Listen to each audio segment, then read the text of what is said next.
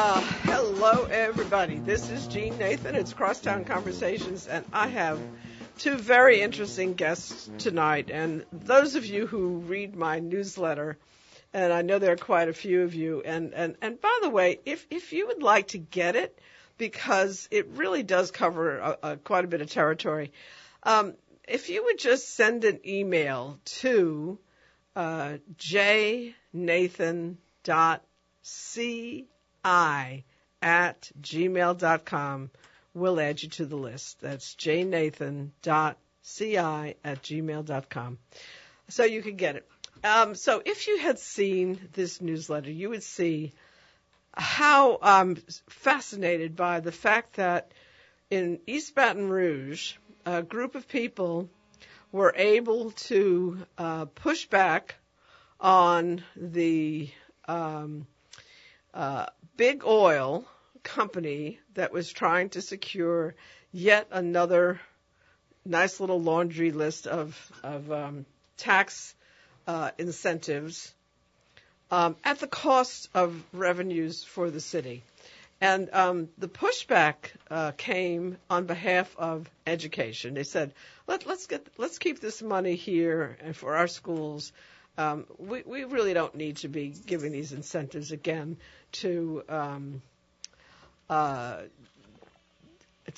company that really doesn't need it anymore, when we are really lacking in teachers and support staff and everything else you need in a school system. So a group called Baton Rouge Together, or Together Baton Rouge. Together Baton Rouge. Which is a subset of the whole state, a number of branches throughout the state. I'm distracted because somebody's trying desperately to get through to me on the phone, and I'm keep hitting, no, I can't answer the phone right now. But Broderick Baggert is a leader of that group and of the Together Louisiana group itself. So we're going to talk about how this came down. But what's fascinating to me about it also is the fact that it happened days before the announcement that the people, the community activists in Queens, had successfully pushed back on Amazon, one of the absolute behemoth companies in the world, headed by literally the richest guy in the world, who were also trying to get billions of dollars in state revenues to incentivize their coming to New York. And the people in Queens said, hey, you know what? Get out of here.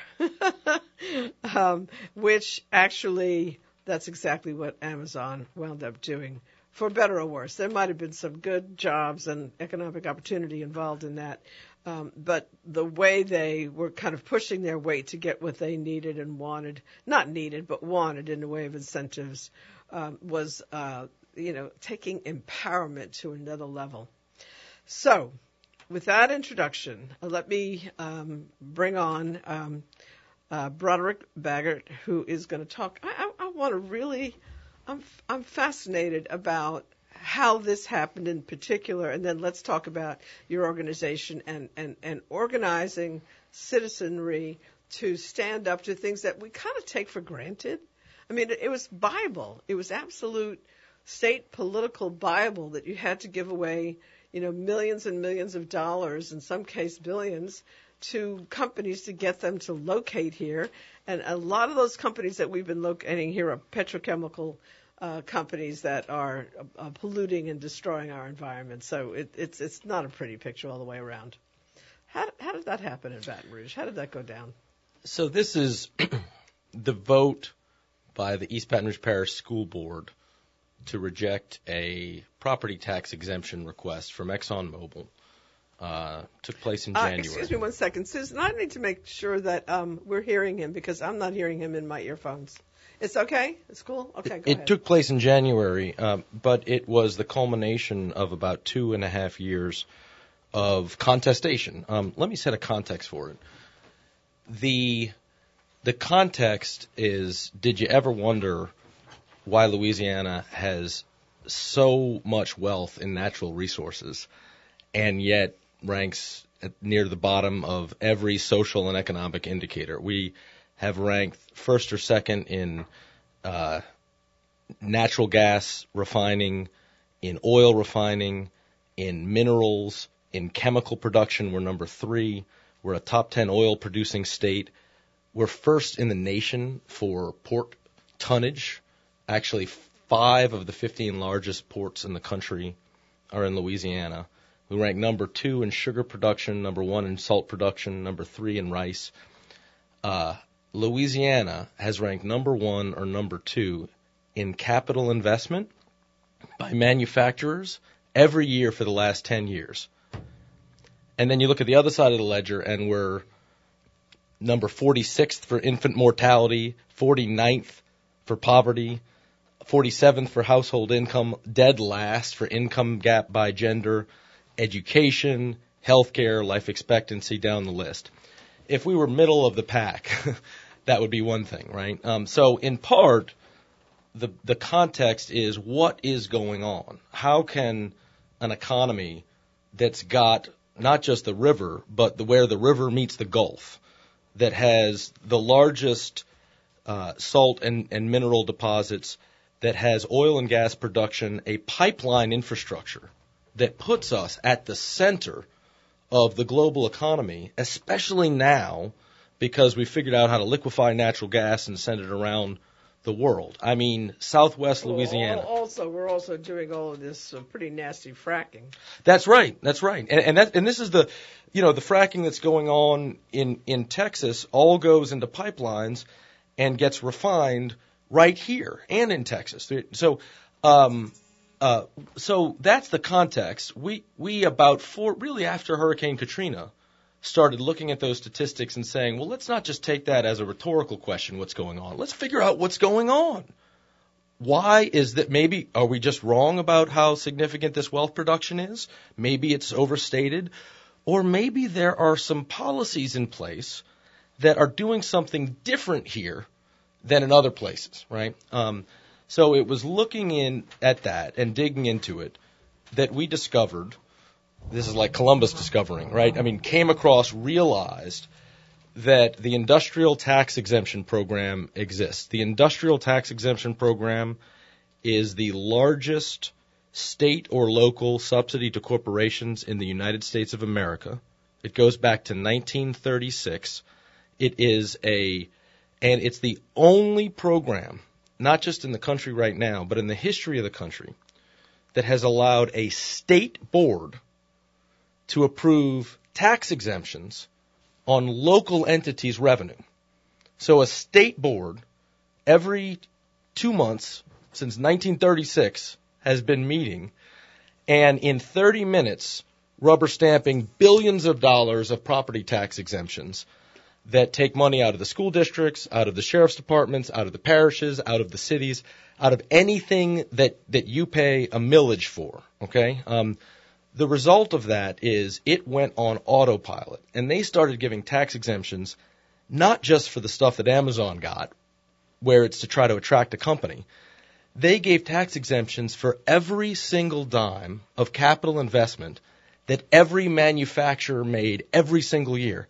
So Exxon, the one that was rejected in January this year, that was their 217th tax exemption since the year 2000. ExxonMobil has gotten 216 separate tax exemptions approved in East Baton Rouge Parish since the year 2000. And the result has been devastating economically. We have been committing economic suicide by allowing these exemptions to suck a huge portion of the resources that otherwise build up the schools, pay teacher salaries, invest in roads. And it's not the only factor. There's a lot to why we stay poor. But we have become convinced that this is a major factor in why the wealth that we have in this state never seems to add up to improvements in quality of life, like it does in other states that look like they're doing the same thing, but they're really doing it on an exponentially smaller scale and in a different way than we have. And then also programmed to attracting a new company as opposed to just giving it away year after year. That's absolutely right. There's a big debate in economics between whether these exemptions and incentives even matter at all, right? Because there's a game that companies play where they know they want to go to Calcasieu Parish, and they pick two other sites, and they get people competing against each other. So there's a debate in economics over whether exemptions and incentives matter for site location. There's no debate in whether exemptions matter when companies are just investing in maintaining their own capital equipment. You can't improve your computer systems or upgrade your boilers at the plant in Baton Rouge anyplace else. It has to happen there. So what we've been doing is something that nobody has even thought to study because it's so insane that you need to incentivize this that it's not even something that's discussed. Not only has an exemption like the one that was rejected ever been approved in the state of Texas, it's never been asked for. Because if somebody showed up and said, hi, we're one of the world's largest and most profitable companies, we'd like to give you an exemption. Now get this, retroactively, the investments that they wanted an incentive on had already been completed more than 2 years ago. So they're asking and saying we need school district funds to incentivize something that only can happen here, that's not an expansion, that's not mobile, and that we already did 2 years ago. And believe it or not, that rejection was revolutionary. It was because it was the first time that, at least in East Baton Rouge Parish, there have been one or two other places around the state where a sheriff has said no, a school district has said no, but here it was in a big city with the biggest gorilla, okay, who is well respected even by our organization. In a city that is virtually owned by petrochemical. If you look on the riverbanks around Baton Rouge, it's just one petrochemical plant after another. Well, and has been, but I think that's what has been changing culturally and politically is that this is now a significant mid-sized city that's got urban problems, that's got major inequalities, and really it's not owned anymore. And I think that's what was a shock to the folks who lobby and the lobby that they just assume that if we ask, you say no. And that's the relationship. You say yes. If we ask, you say yes. That's the relationship we have here. But because now these exemptions, for the first time, I left something out. In 2016, our organization pushed for, and then the governor signed an executive order which for the first time since 1936 gave local entities, the school districts, the sheriffs, and the parish governing authorities, that's the city council here, the metro council in Baton Rouge, police juries and other places, gave them the authority to say yes or no to these exemptions. They have the authority basically to either veto or approve them, and that changes everything because now for the first time, giving an exemption has to be weighed against what that money could go for, right? So in the past, it's been the state board that rubber stamps them. Now, you had East Baton Rouge Parish School District who, look, they are very business friendly. This was a tough vote, but they have a $30 million operating deficit in their current fiscal year. They have teachers that have not gotten a salary increase in 10 years, and they're looking at their constituents who have built a movement around this and saying, you have a choice. Are you going to do what you know is an incentive, or are you going to make a vote for the people and students of this community? And they made the right vote, which was a very modest vote. It was a no-brainer, but it shook up the political establishment in this state. And I think for the first time had people realize, well, there is a broad majority who don't want to do this anymore. They don't want to just give away money for nothing. When you say there's a broad majority, where? In East Baton Rouge or in other places in the state? I mean, how can you say that? Is there polling information that indicates that people are ready to say, wait a minute? Look, we have polled it, and informally, online. This is not with a professional polling company, but when you and it depends always how you ask the question, right? If you ask it, are you willing to give incentives to create jobs? That's one thing. If you say, should incentives be tied to job creation, which is all we're saying, that you should have to create jobs to get an incentive, and should it be prohibited to get an incentive on something you already completed? I'm telling you, the only people we've found who disagree with those 2 points are being paid to disagree with it, because you're allowing this would have allowed the Amazon deal, and frankly, if the Amazon deal were happening in Louisiana, I think it would be a different story. You've got a incredibly tight labor market there. You've got, more businesses than they know what to do with. That's kind of one context. I think we would have said, amen, bless the Amazon deal here if it really is going to bring that kind of job creation. Let me give you one other stat.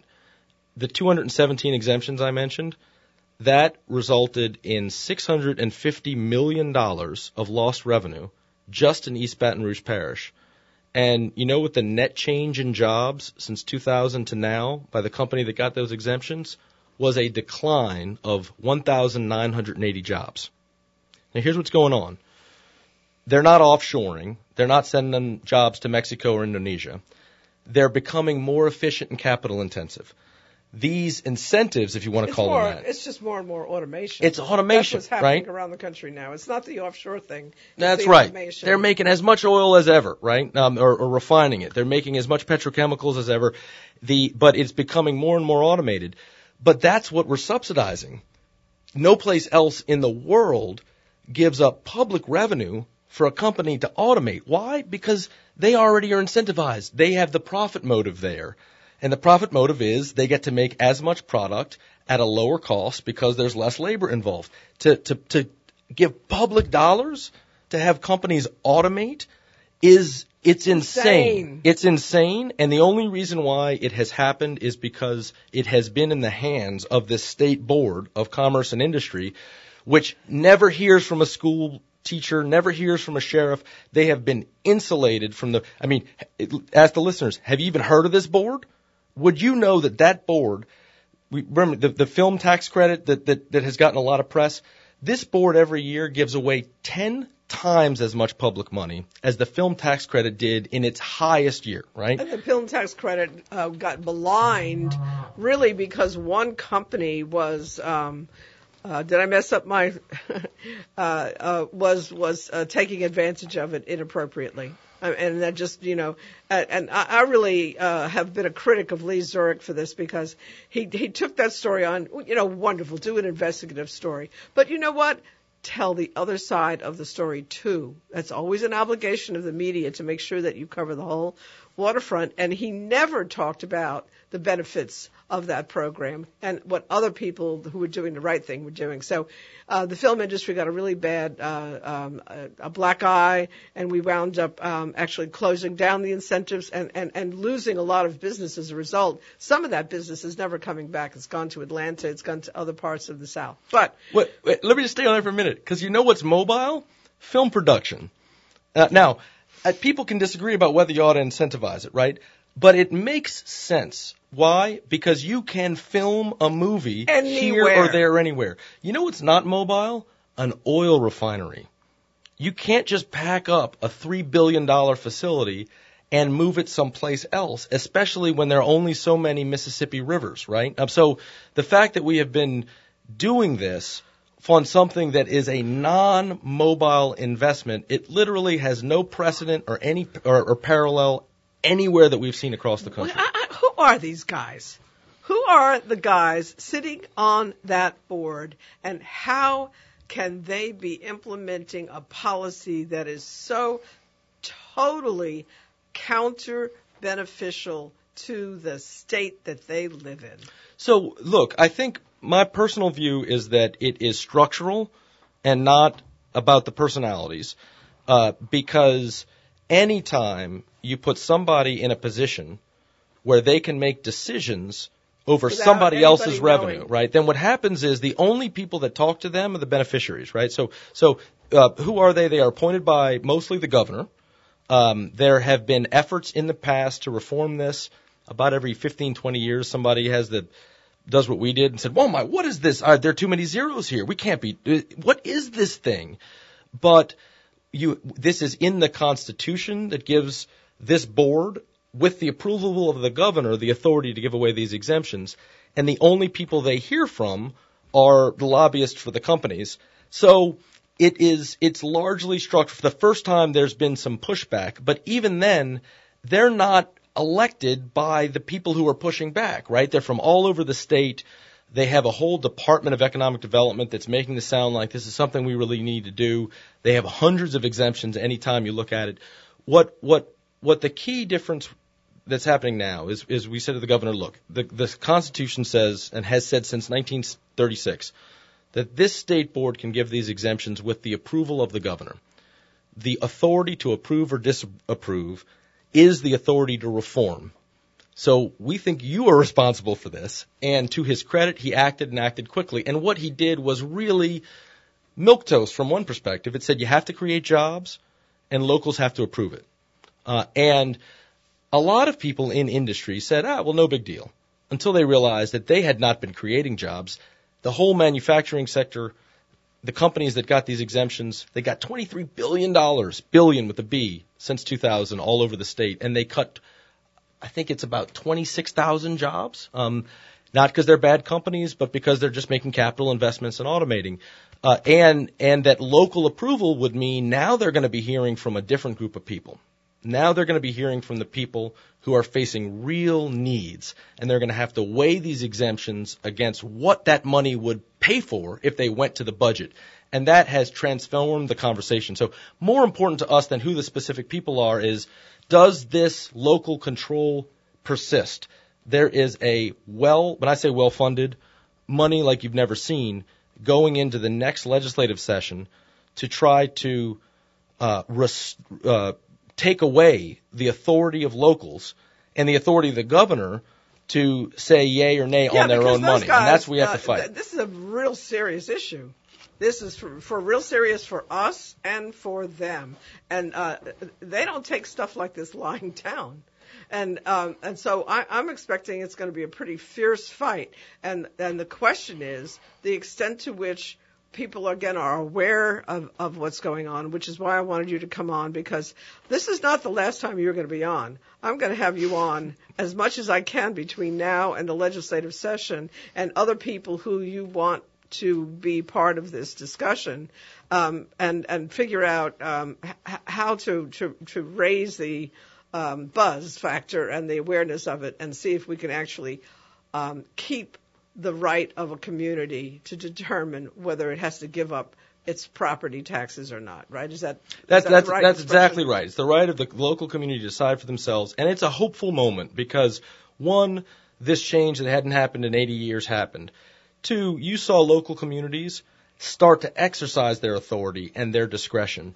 And the opportunity this presents is for us to not just stop the exemptions or oppose the companies, but really to say, well, let's think differently about economic development. I mean, if we didn't approach economic development, we're not doing economic development right on so many different levels in this state. It's really pathetic. And so, yes, that's exactly what's at issue. And so that actually leads me to my next question, because if you want to win a fight, you can't win it just by saying those guys are bad and what they're doing is bad. That doesn't work, right? You have to say, here's what we should be doing. Here's the alternative. So to what extent have you guys really been thinking about what is the right way to do economic development? And as we shut off this valve, so to speak, then here's how we should be focusing. That's one thing. Secondly, I ask people in the political arena in the state constantly, how are we going to penetrate the thinking of people who are being bamboozled, and I use this word all the time, bamboozled by political philosophy that is to their detriment, but is being put out there in a way that convinces them that it's for their benefit, i.e. just about everything that the President of the United States today is doing. He's convinced people this is important to you, and it just, for the most part, is not, and it's actually detrimental to them. But they're buying it because, quite frankly, neither the Democrats nor the Republicans have done a damn thing, really, to impact people's lives as a result of economic revolution that we're going through, this digital and tech economic revolution. And again, people who listen to my show have heard me say this again and again. It's just crazy. It's not working. So, so you have to have an answer. You have to know what you're fighting for. That's right. And you have to know how to get into the minds of people who have been hoodwinked. And I don't see any move in this state to get through to people and unhoodwink them. So the so-called red state guys upstate, the Republicans who are still running the legislature, they still have free reign because people are not hearing an alternative message. And I fault the Democratic Party for this too, and they can get all over me if they want, but I don't think they're doing their job either. So if that question about how you get red state people, look, if it's looked at globally, it's a much thornier challenge. On this issue, they're there. I mean, not all of them. Some just become so kind of they identify so entirely with power that whatever power says they're for. But the first person to reject an exemption at the local level in this state's history was the sheriff in Caddo Parish, who is no liberal, okay? The last time he was in the news was I think liberal and conservative are terms that don't mean a damn thing anymore, quite frankly. He was the guy who was critiquing the governor's criminal justice reforms because that means the good ones were going to get out of jail and they wouldn't wash their cars anymore, okay? And that was a horrible thing to say.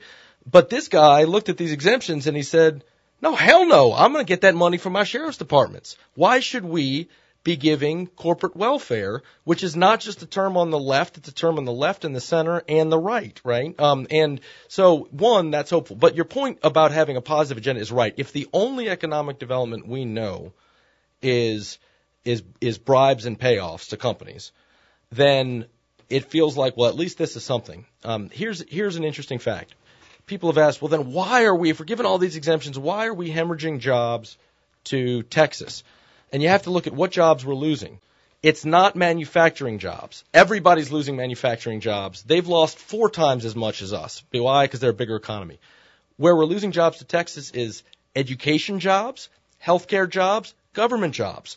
There, it's a very conservative place, but they are taking the revenue that comes from economic production and investing it in improving quality of life. That means better schools. That means healthcare. Those are the growing parts of our economy in terms of job creation, and that can become the basis for a new economic development. Let me take this a little further, and we're not going to be able to get to it tonight because I got Patrick Dobard from the school programs waiting on the line, and I want him to join him into this conversation. But I have been a passionate advocate for doing a better job of growing our creative industries economic development sector, which is really our strong suit in this state, which we have failed to invest in, failed to support, and we have, every other kid in the schools in this state are creatives, and we should be a leading creative economy. And so what I would pose is that if we really want to put our eggs in the right basket, that's something that needs to be further developed. I'm going to want to talk to you about that offline at another time. But Patrick, I'm going to add him into the conversation. Can I just press the button? You're going to do it? Hi, Patrick? Hey, Jane. Have you been listening to the show at all? I just heard like the last 3 minutes. Okay. So I have a fellow on here who I'm placing a lot of hope in because he was able to work with the people of East Baton Rouge and kill an incentive, a corporate incentive that would have given them how much money from local property taxes that would have otherwise gone to the schools, which have the same problem that we're having here in New Orleans, that we're having all over the state, and that is losing teachers, not being able to retain them because we don't have enough money to pay them and give them the increases they should get. They don't have the support they need. The accountability demands on the federal level are stringent, and it's a really tough situation. And so in that one place, they how much money? This one would have been. Did they kind of claw back? This one would have been $6 million, but it's about $40 million per year that they've been losing just to the schools in East Baton Rouge Parish that they're going to start clawing back. So if you had that $40 million to spend in Baton Rouge in the schools, you might be able to train your kids to have the kind of skills that we need in order to advance our economy. Patrick, I wanted you to come on because I wanted you to help people understand. The article that was in The Advocate was very informative. I think it was The Advocate, wasn't it, that went into these issues of the problems with teacher retention? Yes, it was. Okay.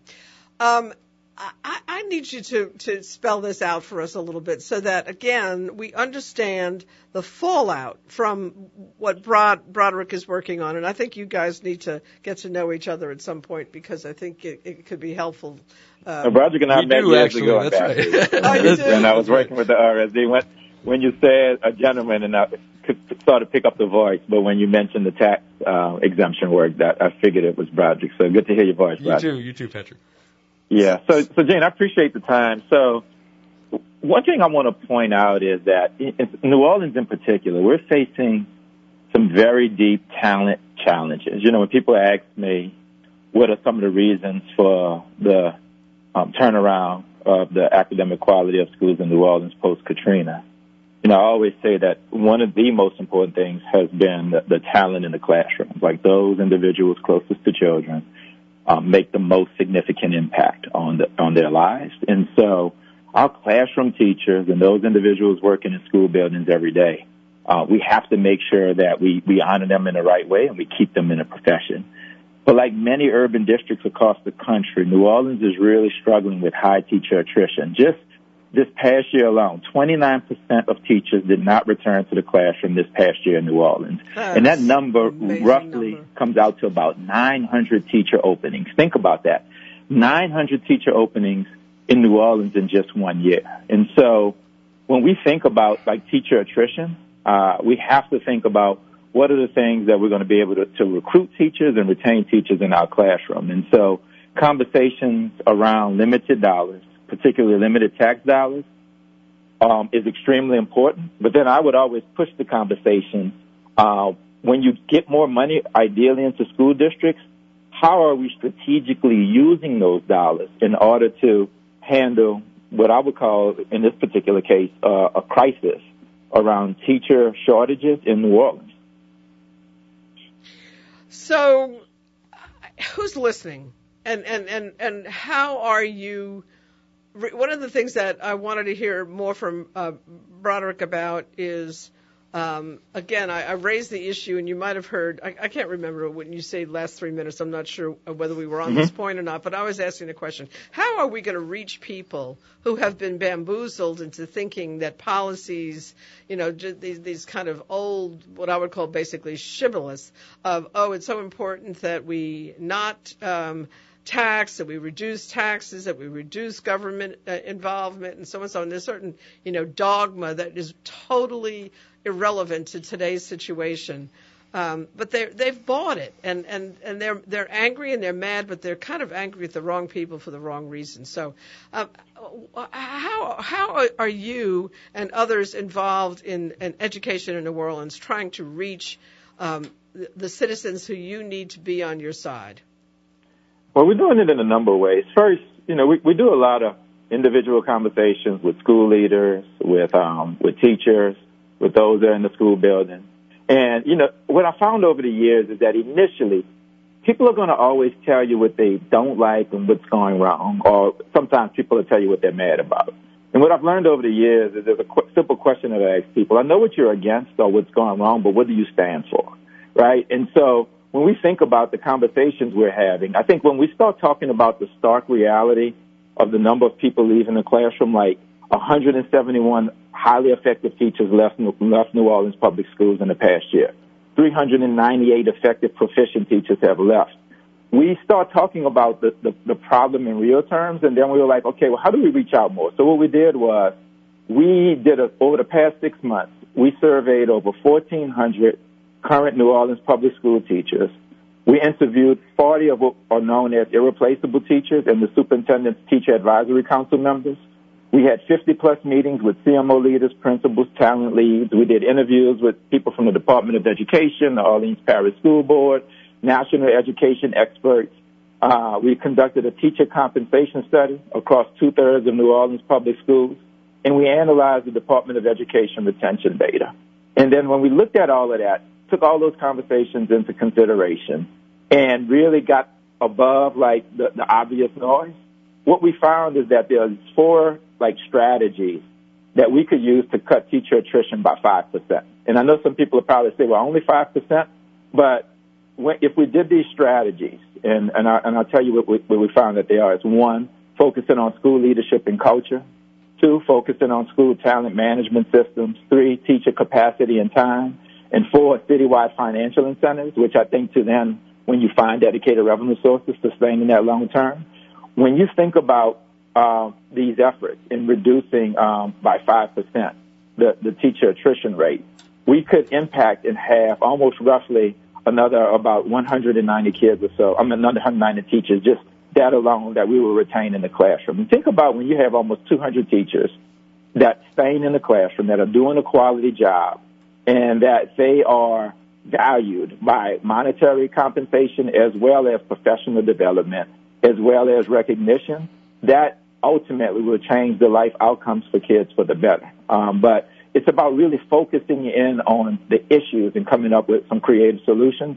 And I feel like we have a few things that we have in place that we want to actualize on and that we're working on, but we're going to need resources to actualize on other things. You know, I hear what you're saying, and it sounds rational, and it sounds good.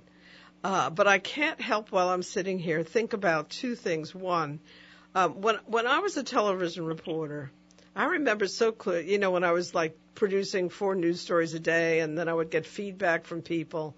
I didn't get feedback on a story until I had repeated the same ingredients about 4 or 5 times. If I did a story 3 or 4 days in a row, I was gonna penetrate the minds of people. I was gonna get a response.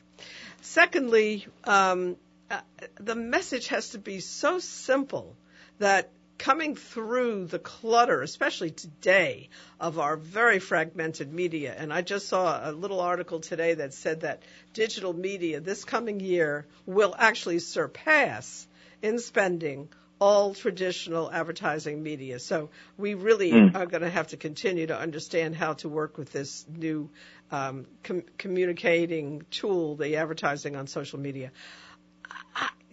I think, well, everything you said was rational and made a lot of sense, but I can't help but think about the Raging Cajun. I always have a problem remembering his name. The economy stupid guy. Carwell, what? I know, isn't that frustrating? Okay, we know who we mean. The guy who was a guru behind Clinton, who James Carville. Carville, thank you. Carville. We should remember Carville City. So Carville said, you know, it's the economy, stupid. And it was like, and from that emanated some very, very simplistic messages. I don't quite hear that yet. And I think a lot of people have lived through so many years of assuming that our schools suck. Is that a profanity? I don't know. I don't know whether that qualifies for something I shouldn't have said on the air. But that it's really hard to catch their attention and say, okay, here's what's going to work. Now, I want to please respond to that, either one of you, but I also want to move to the fact that the accountability issue, because it sounded like, well, a lot of teachers are concerned about not having pay increases and not having the right kind of support in the schools. That another issue is the frustrations of dealing with the accountability system. And honestly, I'm no dummy. I'm not brilliant. I am not an educator, so I don't understand a lot of issues that have to do with education, but I don't understand what's going on with accountability. I'm hearing very conflicting stories about it. So please give me a couple headlines to better understand what's going on with that. Well, I'll address the latter. The accountability system for Louisiana, in 1999, the State Board of Education decided to put in a system that there would be annual assessments at certain grades for students to ensure that they were, at that time, proficient at grade levels. And I can remember I was several years into my teaching career, almost like a decade in, and I welcomed it because I could remember seeing students or knowing of students who graduated from schools, but then they couldn't coherently fill out a job application. And I felt like as an educator, that was malpractice. Like our job was to make sure that kids were literate and functioning well in society upon graduation. And in Louisiana, there are like five categories of where you're defined as far as like being proficient, and the lowest being unsatisfactory, then the next highest approaching basic, then basic, mastery, and advanced. And in 1999, approaching basic was the bar that the state set as being proficient. And I remember the pushback in the media, in schools, like, oh, you shouldn't test kids, and oh, this is too hard. But when you think about it, approaching basic, just think of how that sounds. You're only approaching basic. So on the 60-item social studies test, which a year later I ended up being the coordinator for the state on, you really only have to get about maybe 25 items correct to achieve approaching basic. And then the state decided they would gradually increase the level of rigor and the level of proficiency, or the level that they would determine what proficient was. And then for a number of years, most recently, basic was the bar. So when you hear us talk about New Orleans reforms, we talk about that in 2005, only 34% of students were proficient at, let's say, English language arts. Today, 68% of students are proficient in English language arts. Significant growth, great gains. But what we've done is we've increased the rigor of the accountability bar, and what proficient is now is the mastery bar, the second highest bar. And what mastery means is that every child in Louisiana that scores at mastery is on grade level and prepared for college and career. So if you're a fourth grader and score at mastery, that means that if you continue that all the way through high school, you will be ready to enter college and or career on level. And so what we've done over the years is increase the accountability bar. We've increased the standard gradually. And now it's just a higher bar to reach, but the right bar, I think, because who does not want their child to be at proficient of a mastery level on grade level?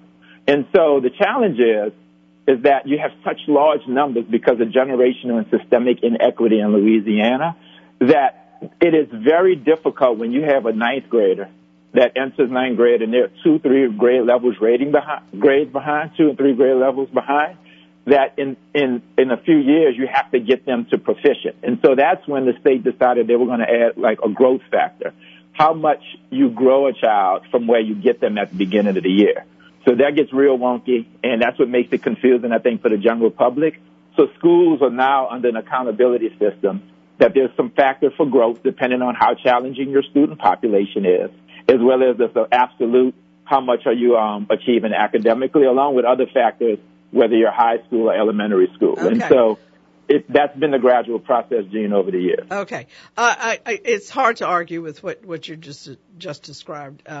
But at the same time, there is the sense that drive to achieve those grade levels does have something of a cost and a downside in terms of a more rounded kind of education that enables teachers and students to kind of enrich their experience to the point of really learning about their inherent talents and abilities. And you heard me say that I'm very pro educating kids in the creative industries and in the creative practice and going after the opportunities that the creative economy offers our city and state. So I'm not going to take this too far because I only have so much time today, but I want to continue to pursue this question of how do you balance that rigor that you need to achieve those standards with a richer cultural and maybe STEAM. You know, I'm a very big proponent of STEAM, meaning STEM plus the arts, so that kids really do have a great experience, and also the teachers enjoy what they're doing more. So I think that there's a need for some kind of a breakthrough here. Speaking of breakthrough, let me come back now to Broderick and you and find out what it is that the two of you have been talking about, and what is the breakthrough strategy for getting greater public engagement, not just from the teachers and parents who have students in the school system, but the rest of us out here who care about our economy, who care about our city, and know that educating our kids is essential for us being able to compete economically with the rest of the world, where increasingly the educational competence and abilities of kids are critical for them being able to operate in this new world. So either one of you can start. I would just like to hear you both on this.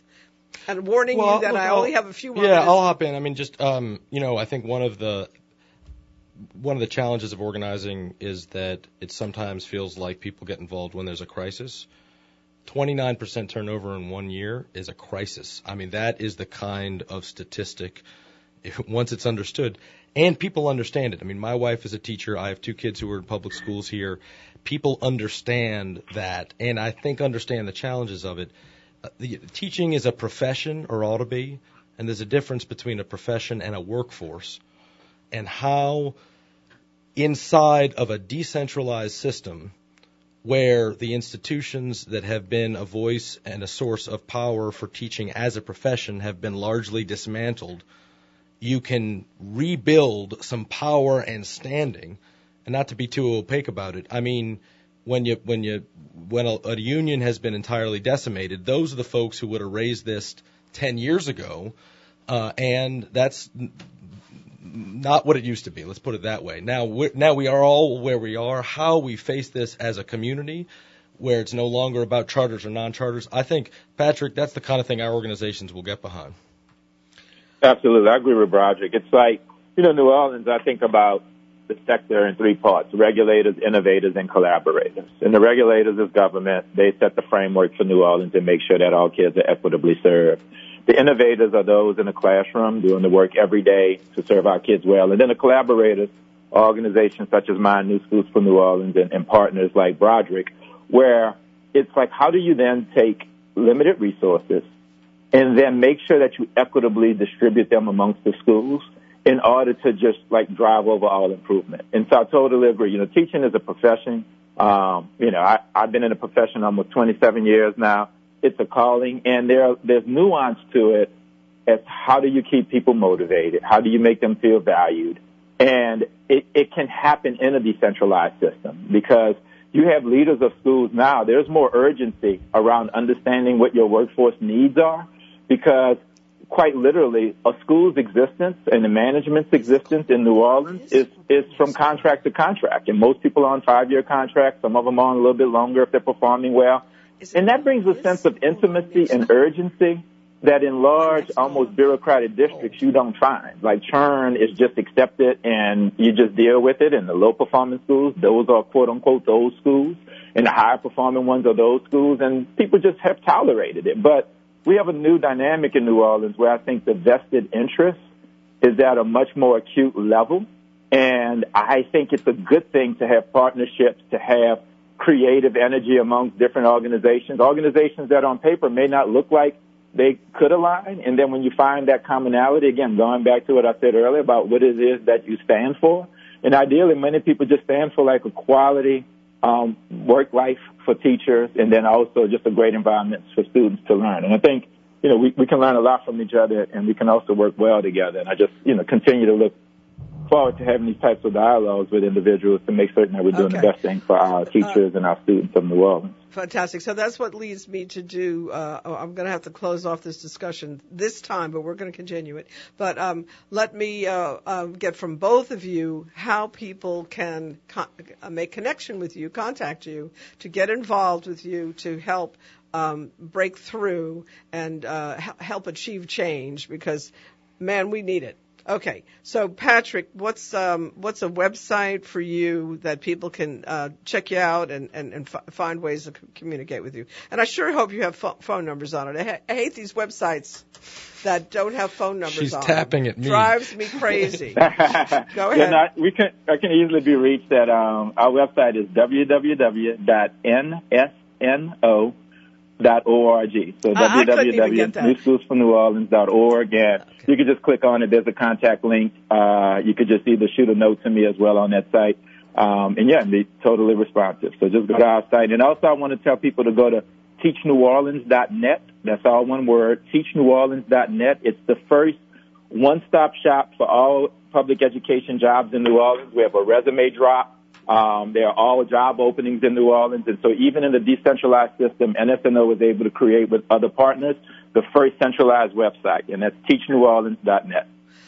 Patrick, thank you. I look forward to continuing conversations with you going forward.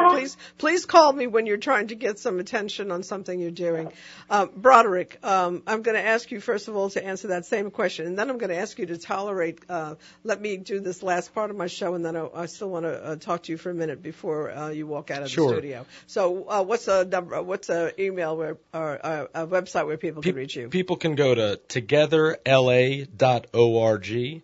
Or send an email to togetherlouisiana@gmail.com. And we're in the process now of building a New Orleans organization, which will be going on over the next few months. So it's a good time to get involved, especially if people are a part of a religious congregation or civic organization or nonprofit. That's the basis and members of our organizations, but everybody's invited to be involved. So togetherla.org. Okay, guys, I'm going to tune in now on some folks who are working on a great science fair that happens to be going on right now, and it's a perfect example of the kind of thing that really incentivizes kids and faculty to do better. And announce yourself, please. Hi, this is Annette Ertling, and I am one of the co-directors of the Greater New Orleans Science and Engineering Fair, and I'm very happy to be with you. And Annette, I'm going to look for getting a post-fair appraisal of what happened and who did what interesting things, and maybe you can bring me a couple of the students who came up with some really innovative ideas. But give us a little bit of the information on the fair, where it is, what you're trying to accomplish with it, and maybe some of the projects that kids are bringing to your attention. Sure. So this is the regional fair for a 4-parish area: Orleans, Jefferson, Plaquemine, and St. Bernard. Any student is eligible. They simply need to be nominated by their school or their homeschool association. And this week we had almost 300 students from a number of schools in our area participate. We had a middle school session on Tuesday with judging, and we have about 150 projects that are still set up by our high school students who were judged today. We do have an opportunity for public viewing, one more, and that's tomorrow morning between 9:30 and 11:30. It is on Tulane University's campus in the Student Center, the LBC, Lavin Burnick Center. On what street is that? That is right off of Ferret Street. Okay, and where can people park? I always want to help people because going on campuses is a pain in the neck if you don't know where to park. You know, parking is a little crazy on the Uptown campus. So the best parking is right along Broadway, which runs adjacent to the campus. How do they access that? They could park there and then just walk through campus to get to the LBC, the Student Center. Okay. So what kind of things have the kids brought to the fair? Tell me some of the more interesting projects that you've seen so far. So we had a number of interesting projects this year. It always gets better and better, and it's amazing to me how creative some of these kids can be. There was one project at the high school level where it was a team project, and these students were writing a mathematical algorithm to better control a robot. And they are actually using this software, this algorithm that they've written in a competition that they're participating in, the First Robotics Bayou Regional, which is occurring in March, where they're going to be competing with 60 teams, and we have 4 countries represented at this competition. So here's an example of them doing a science fair project and having it apply to something that's coming up just in a few months. So that one I thought was particularly exciting. And then we had a very interesting project by a student who felt like we needed to make better use of our leftover Mardi Gras beads. And so he did an experiment to test whether using Mardi Gras beads to fill potholes worked better than asphalt. And That was really cool. And he What's the actually result? concluded, Does it work? based on some testing, strength testing, that the Mardi Gras beads really added some strength to those pothole fixers. Oh my God, is that great? I love that one. That's a national story. If you can figure out that actually works, you need to call the networks and try to get a story on that on get Anderson Cooper or the CBS Morning Show. I can think of any number of those guys that would be give you some mileage on that. Well, that would be fabulous. I would love to bring that student at some time, if you Please. have time, in the next week or two. Absolutely. And he can tell you all about his project. I want to hear from the algorithm kids, too, because I don't even have a clue what an algorithm means, really. I mean, I know it rules our lives now. I mean, we're all subject to the algorithms that tell somebody why they should run their furniture ads on my New York Times feed on my phone repeatedly to the point where I want to break the phone. So I need to understand more about that, but I'd love to talk to the algorithm kids as well. That would be wonderful. We could make that happen. Okay. So, all right, one more time. On the fair, it is happening now. We're on now. Tomorrow is the last correct. day? It's at Tulane University. Tomorrow is the last day, between 9:30 and 11:30. If the public wants to come onto Tulane's campus to take a look at some of the high school projects that are still on display, they are more than welcome to. Our awards ceremony is tomorrow night, and it's going to be in Loyola University's Roussel Hall. And because of the generosity of our wonderful sponsors, we are giving away over $65,000 in prizes, awards, trips, grants to schools, etc. I mean, they just really believe in incentivizing and rewarding these students, teachers, and schools to encourage these kids to look at STEM as a future. Well, and all I want to do with your STEM is add the word A for art in there, and so we can approach STEAM, which I'm a big believer in, and there you go. Surely, Annette, we can have some conversation on that going forward. But yeah, I think it would be very interesting. I'll bet you anything. One of those experiments that those kids are doing is going to make one of those kids enormously wealthy as the next Bezos or Gates or did you know that Kickstarter came out of New Orleans? Really? Kickstarter was developed by somebody from New Orleans. I'm trying to get my hands on that person, get him on the phone. I haven't. He's apparently very elusive. So anybody out there who has a good Kickstarter connection who can get that guy on the phone for me, I'd love to talk to him. Because there's a guy who started something right here at the local level, and it went big time national, international, I'm sure, for that matter.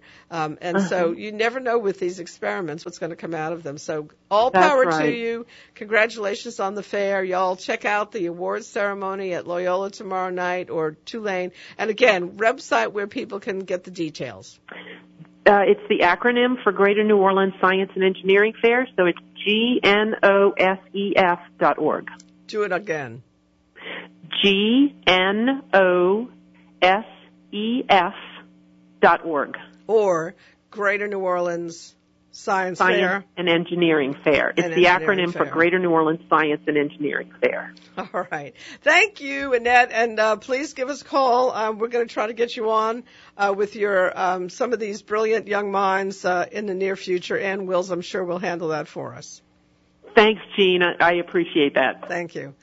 So folks, we're out of time, and it's been a pleasure talking to people who are making things happen, Patrick and Broderick and Annette. So please keep us in mind also if there's something going on that you know about that is going to change things. I'm all about change. I grew up in the Bronx in a very poor community.